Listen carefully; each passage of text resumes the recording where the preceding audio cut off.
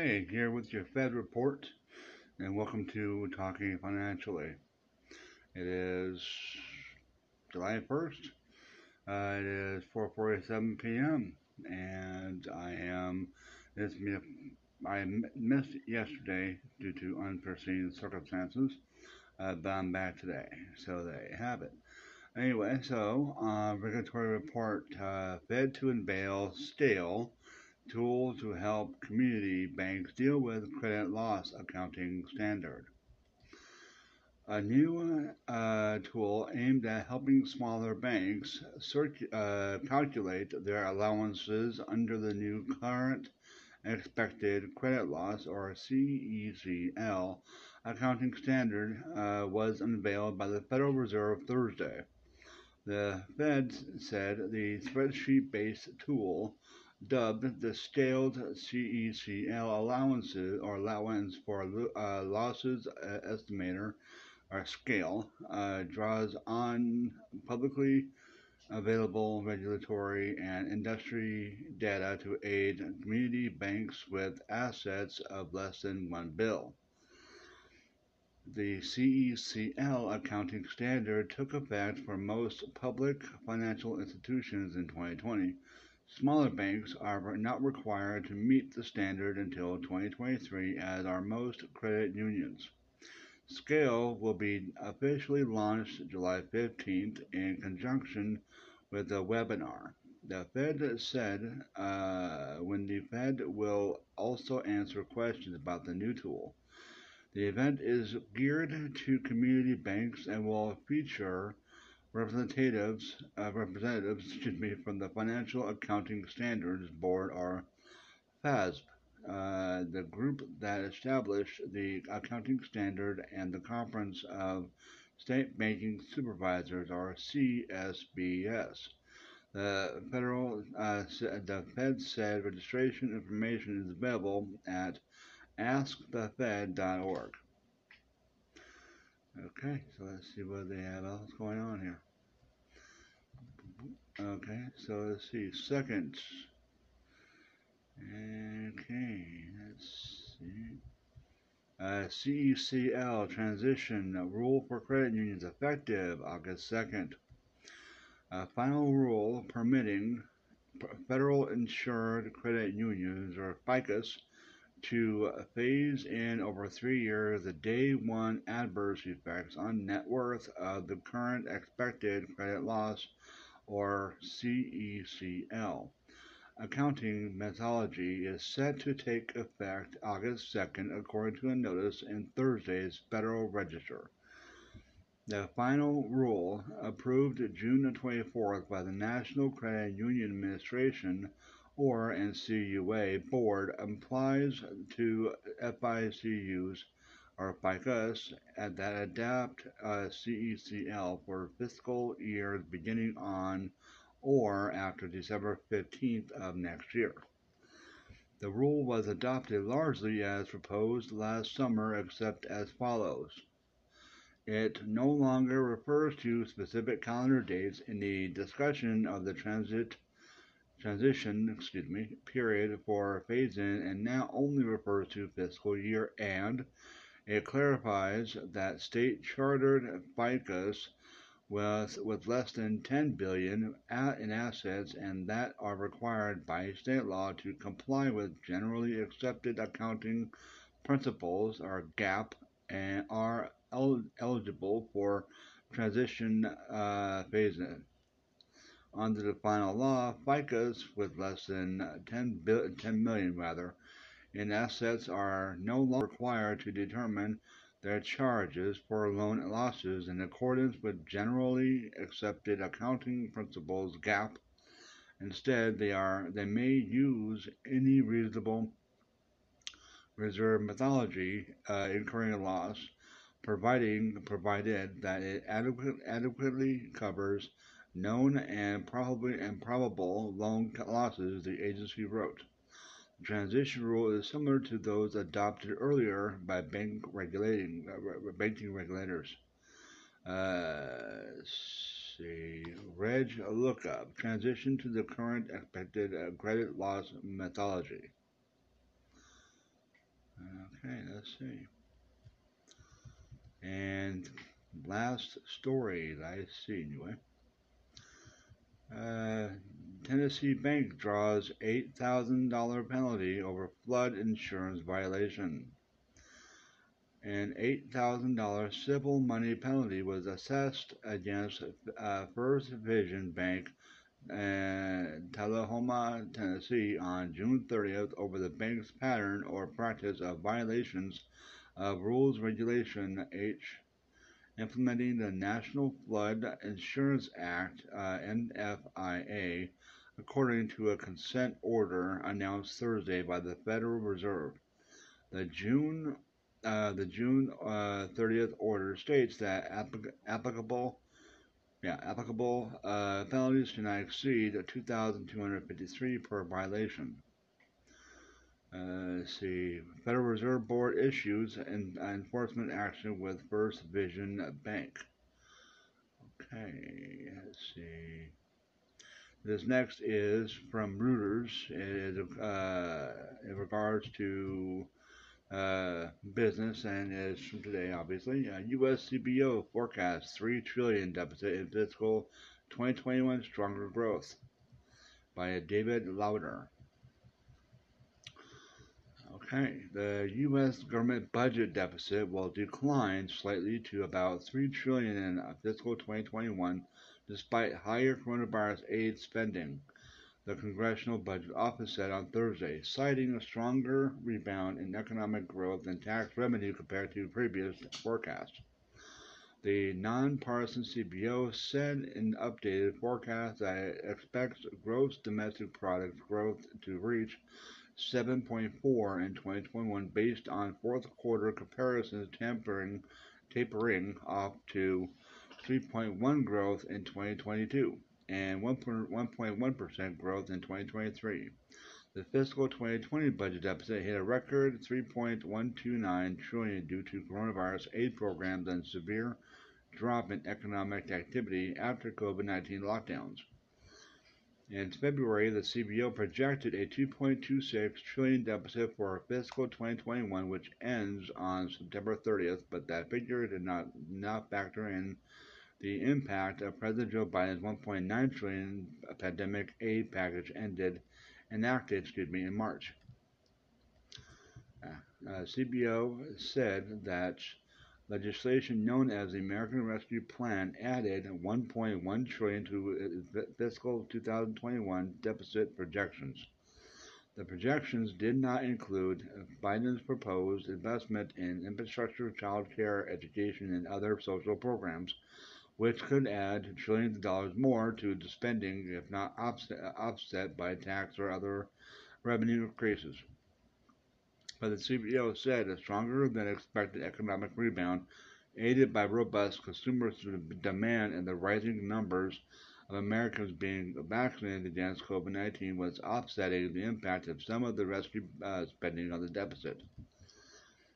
Projected revenues over the next decade are now higher because of the stronger economy and consequent higher taxable incomes, the agency said in a report containing its new forecast. The CBO fiscal 2021 deficit estimate equates to about 13.4% of the GDP, compared to 14.9% in fiscal 2020. It projects the deficit to fall sharply to 1.153 trillion, or 4.7% of the GDP in fiscal 2022, and to 789 billion, or 3.1% in fiscal 2023.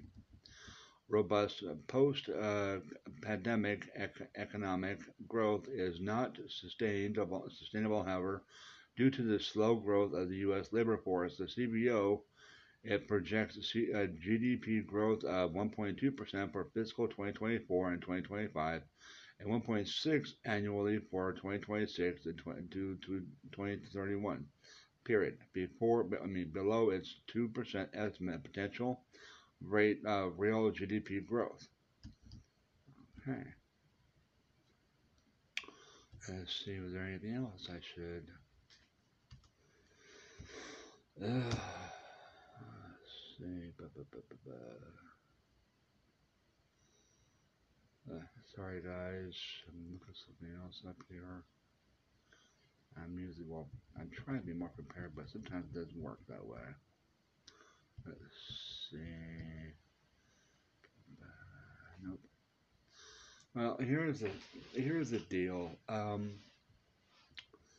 When you have a year no spending because everybody who was making money was hoarding it until things started going back up or opening back up, that meant that, at least in my view, that people who had money uh, kept it obviously, but they still received I think the first two COVID relief money. They still hoarded that, probably invested that in stocks and whatever else. But the people who were being kicked out of their places because they couldn't pay rent, and because even the smaller mom and pop type apartment complexes can make the mortgages. So they either had to sell it to a bigger housing corporation or go into foreclosure. Either way, it sounded like they were going to be losing it because a lot of renters are basically down in regards to background, like at least $30,000 in regards to like a group of people. I'll just say that.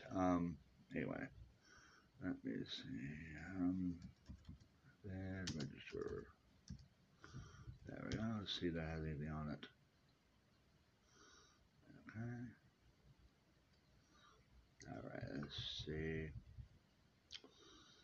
Healthcare reform, veterans employment, and trans. Okay. So let's see. Blah, blah, blah. Okay. So apparently, executive orders 14035. As far as I can tell, the Fed has not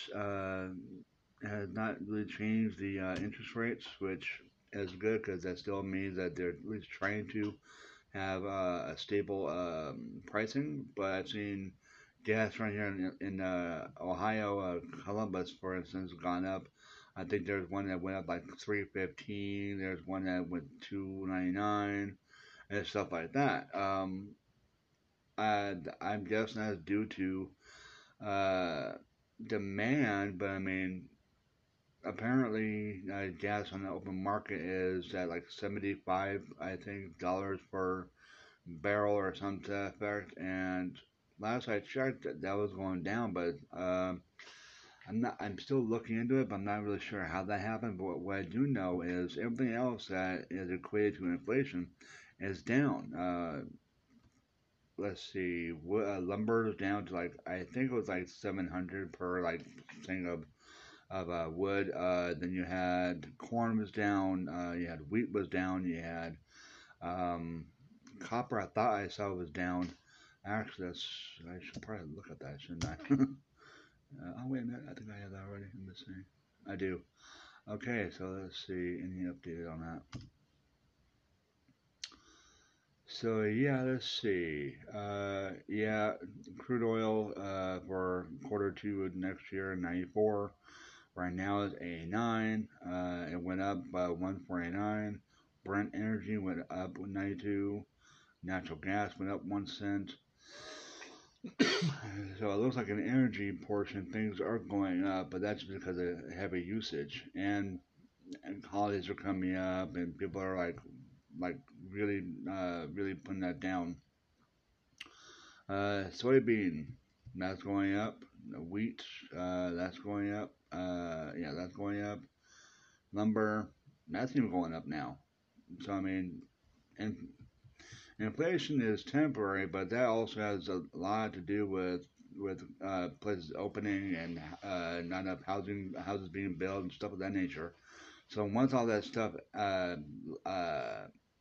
levels out, inflation is not going to be there. Um, Inflation also is a good thing in regards to wages because if you have a lot of demand but not enough workers to facilitate that demand, the company's going to have to bring up wages.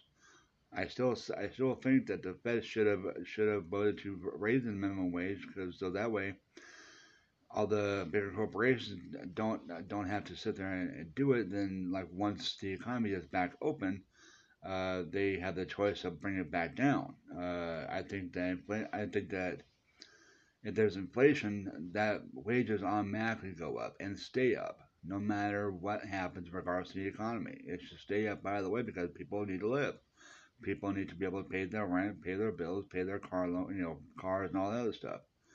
So anyway, let's see. Yeah, let's see. In the forex indexes, crude oil is 74. It went up 1.49. The change is 2.03%. Brent again, 75. Natural gas 3.66.